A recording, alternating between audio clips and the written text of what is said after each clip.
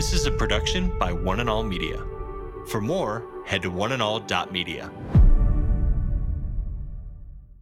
Hey, this is Pastor Jeff. What I find is a lot of people are really interested in pursuing Christ, but there's a few things they believe, Christians believe, that they just can't get their head around. And we're going to deal with those in hopes of helping people discover the truth about Christ and Christianity.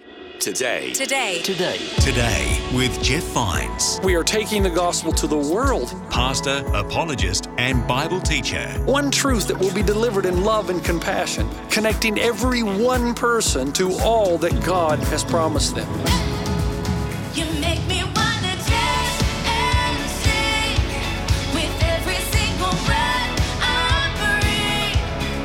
I will bring this offering. You are my wonder, you with the wonder. Today with Jeff Vines. In this episode, we're continuing a message from Pastor Jeff that we started last time, looking at the book of Galatians in chapter 2, verses 4 through 12. Welcome back to Today with Jeff Vines. My name's Aaron, and this is part of a brand new series titled The Trouble with Christianity. Now, Pastor Jeff's aim for this series of messages is to help clear up some things that people commonly think Christians believe in. If you're a Christ follower, if you've been a Christ follower for a long time, or maybe you're new to Christ, or maybe you're still trying to figure out what following Jesus is all about, we're glad you're here, and this is going to be a great message to help give you understanding about others and hopefully clear up some of your questions about Christianity. If you missed part 1, you can search for Today with Jeff Vines wherever you get your podcasts and catch up there. Here's Pastor Jeff with the rest of the message.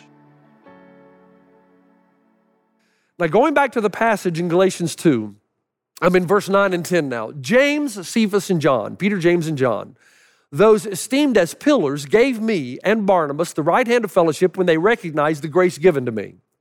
They agreed that we should go to the Gentiles, and they to the circumcised. Okay, that's the Jews. All they asked was that we should continue to remember the poor, the very thing I had been eager to do. So let me go back to the context. The first century Jews were not wealthy. They had suffered years of captivity and oppression under the Roman authorities, but the Gentiles were a different story. Many of them had accrued wealth and power under Roman rule. So as Paul goes up to make the defense of the gospel of grace, and reiterates this truth that the Jewish believers need to stop this idea of forcing the Gentiles to keep religious rituals that have been totally fulfilled by Christ. Paul convinces the Jews, but then they remind him of something. It's almost like they say, Paul, okay, you've convinced us. We're wrong here. We need to straighten up. We need to repent. However, there's something we want you to tell the Gentiles. And that is this. Part of the gospel of grace is that they are to be taking care of the needs of the poor. Okay, we can learn something from them, but they can learn something from us. Give them the good news that the gospel is freeing, and we're no longer bound by all these rites and rituals, but as Christ followers, ethical norms remain. We are instructed to take care of the poor. So you go up there and you remind those affluent Gentile Christians of their responsibility, because of their wealth, to take care of the brothers in poverty. Yes, we are free in Christ, but that doesn't mean we can live any way we want. You can't spend your money any way you want. You can't commit adultery, murder, lie, steal, cheat. Those things are off limits. So in verse 4, we have the idea that we're free, but then in verse 10, we have this idea that we're restricted. And modern people see that, and they'll say, wait, I thought freedom is the absence of restriction, the absence of all constraints.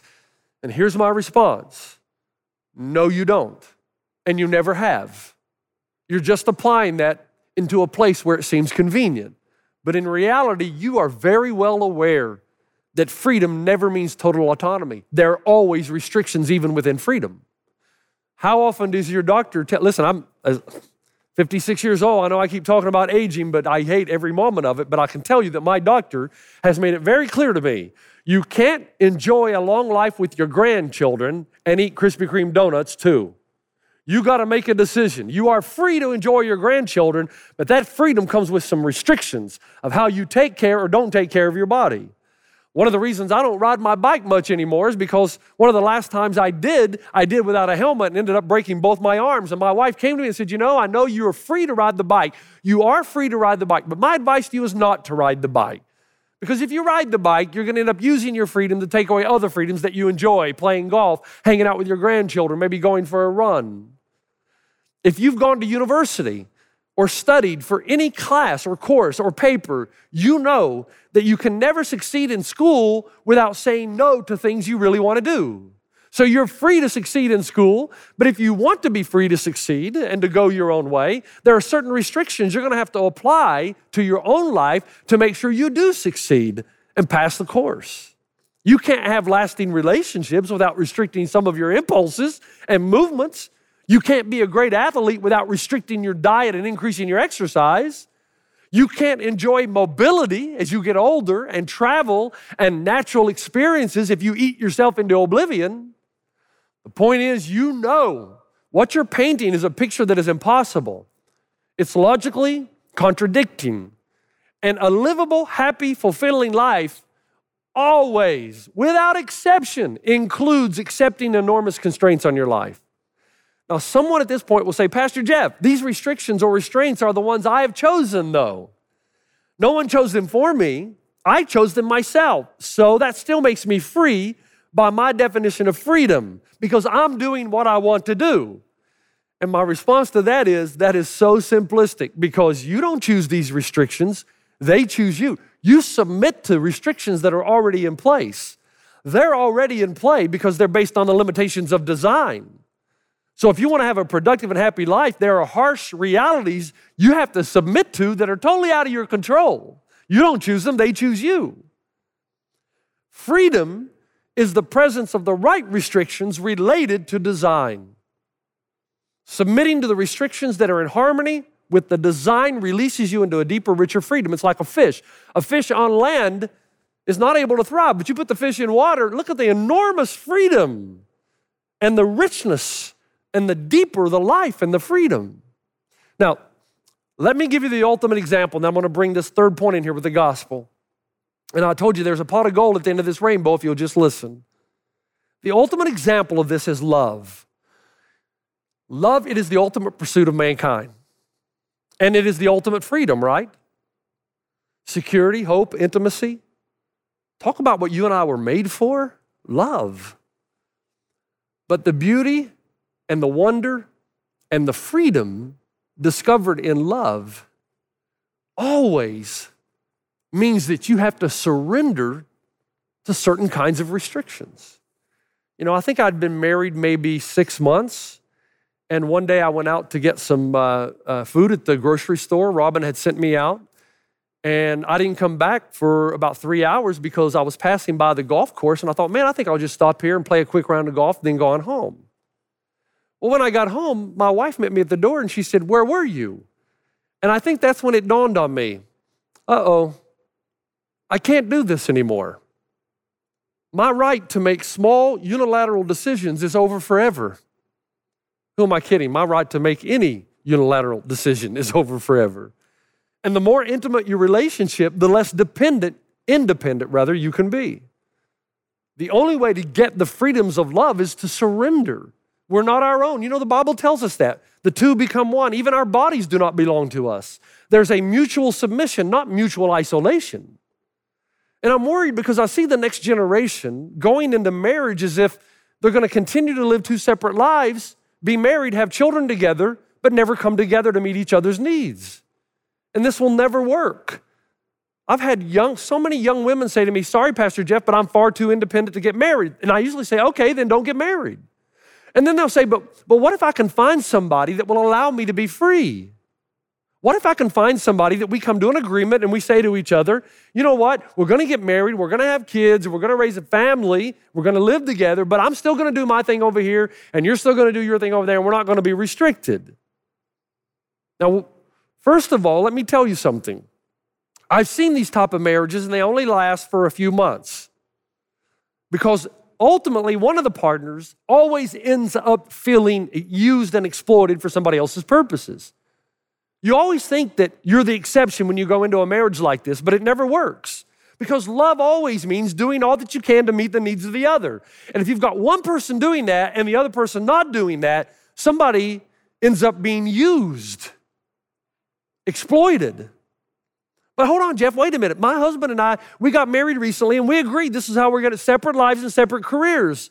Can I just say to you, let me tell you something you're going to learn in marriage. Needs change. You may go into that, but if you don't go into the marriage with plans to adapt and change to meet the needs of your spouse, the marriage will not last because needs and wants and desires change.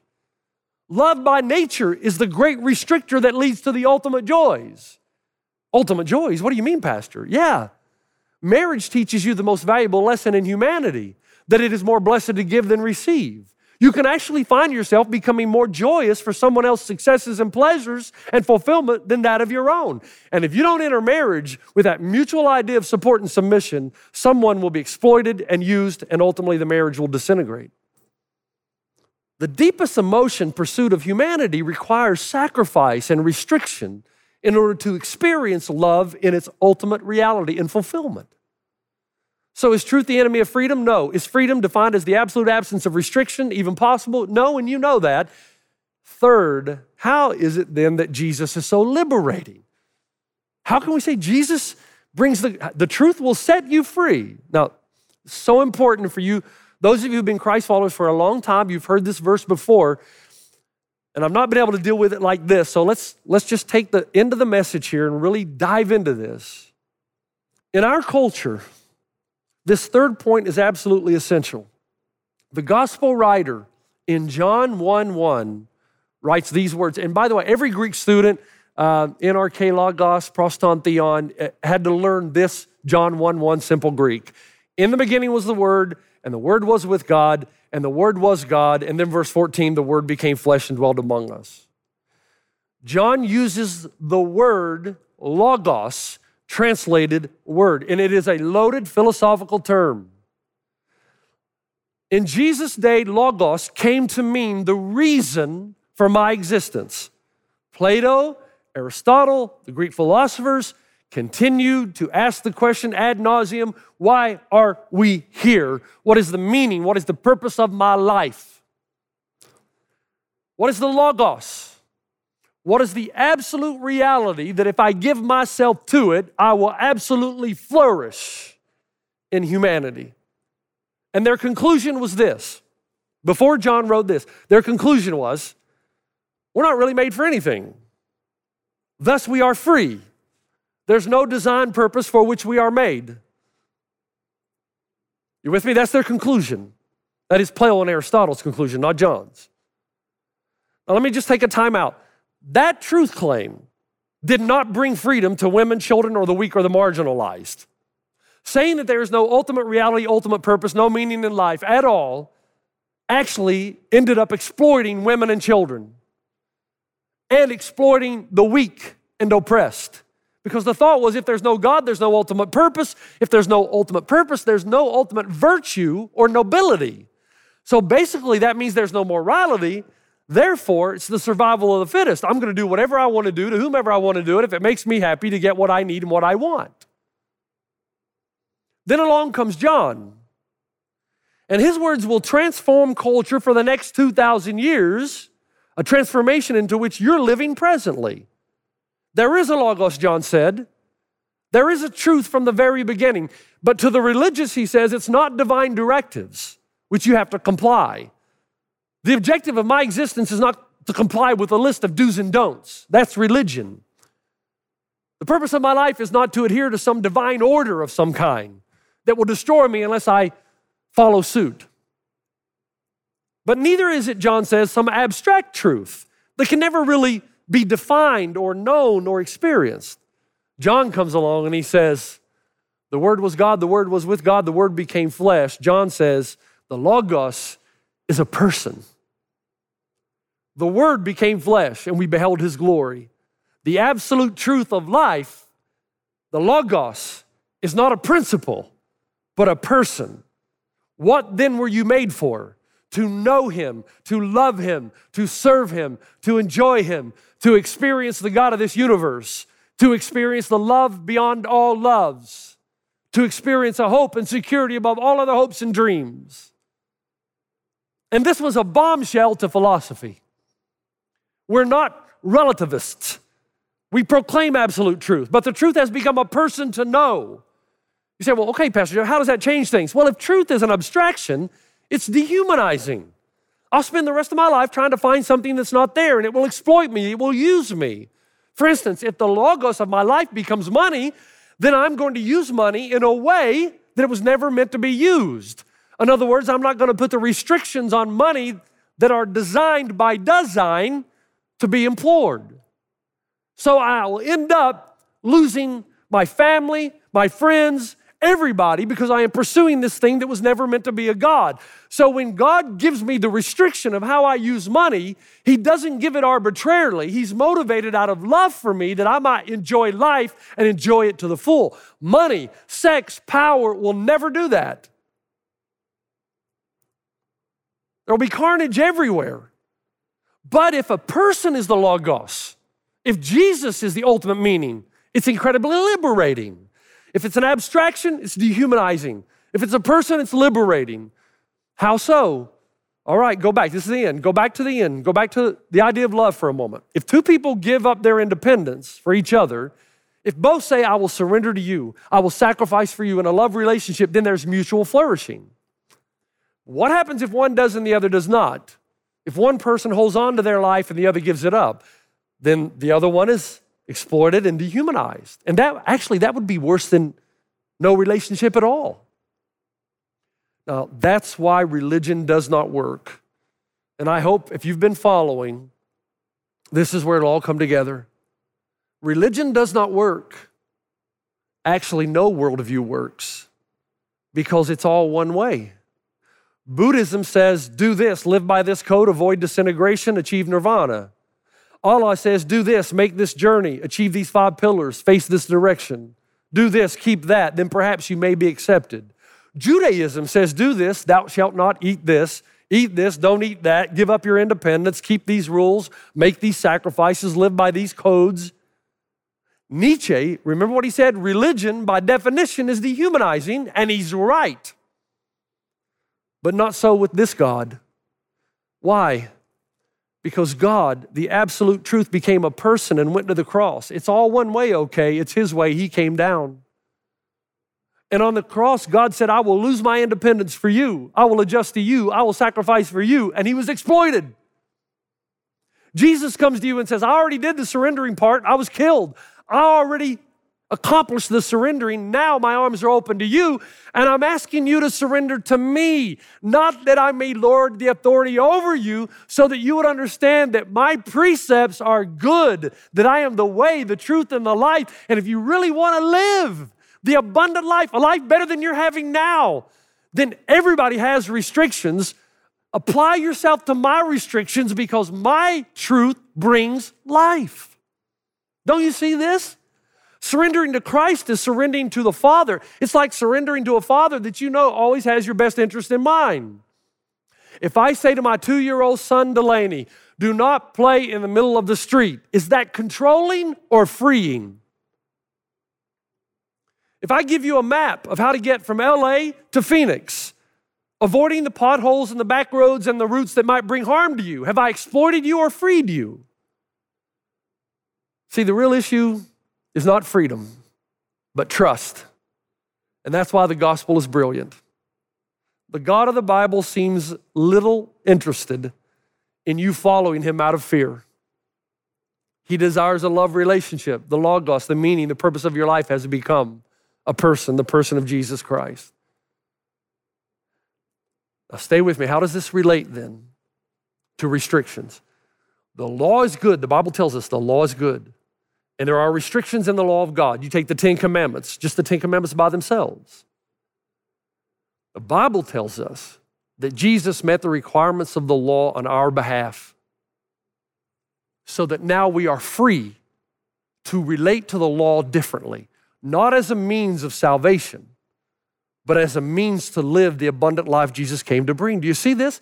The law of God now is not meant to restrict you, but to show you the best way, the roadmap to the life that you've been searching for all your life. And you've heard from all these people that Christianity is restrictive, but they've never told you the rest of the story. Any restriction comes from a loving Father who always has your best interest in mind, who designed you and knows how best you work in this ultimate creation scenario. Do you want a better quality of life? Hear the words of Jesus. Meditate on them. Memorize them. They're meant not to restrict, but to free. Paul said in Romans 8:32, he who did not spare his own son, but gave him up for us all, how will he not also along with him graciously give us all things? Do you know at the end of that passage, Paul says to Peter, Peter, what are you doing? Why are you siding with the Jews? And Peter had a little bit of sanguine complex. He wanted to be a people pleaser, so he didn't want the Jews to think that he had abandoned their rituals. Paul comes along and he doesn't say to Peter, in Galatians 2, you're a bad dude, man. Get in line with the law. Keep these precepts. No, he says, Peter, who are you? You are free in Christ. Everything you've ever looked for is in him, not in approval of these Jewish leaders. You are free in Jesus to pursue what is right and what is good. John Newton, the great hymn writer, said, our pleasure and our duty, though opposite before, since we have seen his beauty, are joined apart no more. To see the law by Christ fulfilled and hear his pardoned voice transforms a slave into a child and duty into choice. What restrictions fit into how you were made, your nature, the truth of who God has made you to be? Man, would you not want to know that? Would that not be like gold? Would it not give you a kind of peace and security and freedom to know where all the U-boats in your life are hiding, so that you can enjoy the freedom of smooth sailing? I think David knew what this meant. When he said, the Lord is my shepherd, I lack nothing. He makes me lie down in green pastures. He leads me beside quiet waters. He refreshes my soul. He guides me along right paths for his name's sake. Even though I walk through the valley of the shadow of death, I will fear no evil, for you are with me. You prepare a table before me in the presence of mine enemies. I couldn't help but to think of the movie I just watched. Even while my enemies are around me, I have the peace and quiet to enjoy fellowship with God. You anoint my head with oil, my cup overflows. And then he says, surely your goodness and love will follow me all the days of my life, and I will dwell in the house of the Lord forever. Isn't it interesting? Your rod and your staff, they comfort me. Folks, truth is not the enemy of freedom. A person, not an abstraction, is the way, the truth, and the life. His rod and his staff will actually comfort you because they will give you freedom to thrive within your design. And as a result, goodness and mercy will follow you all the days of your life, and you will dwell in the house of the Lord forever. Father, thank you for opening our eyes to a God of love who does not give his law arbitrarily, but is always motivated out of love for his people. I pray that there's anyone listening, watching, that this idea that they've had that God is out to be the big bad cosmic boss and to bind them, somehow their eyes would have been open and they would see suddenly that, wow, these restrictions are for my own good and they're related to the way God made me and design. And if I use all these wonderful things that God has given me in the way they're meant to be used, I can flourish. Total shalom, human flourishing will be mine. So I pray that this one objection that some may have may now have been answered, and they will step forward and give their lives to Jesus and experience what it really means to be free. In Christ's name, amen. You've been listening to Today with Jeff Vines. Next time, we'll bring you a new message from Pastor Jeff. You can listen to more messages like this. Just search for Today with Jeff Vines wherever you listen to podcasts. You make me wanna dance and sing with every single breath I breathe. I will bring this offering. You are my wonder, you bring the wonder. Today with Jeff Vines. This is a production by One and All Media. For more, head to oneandall.media.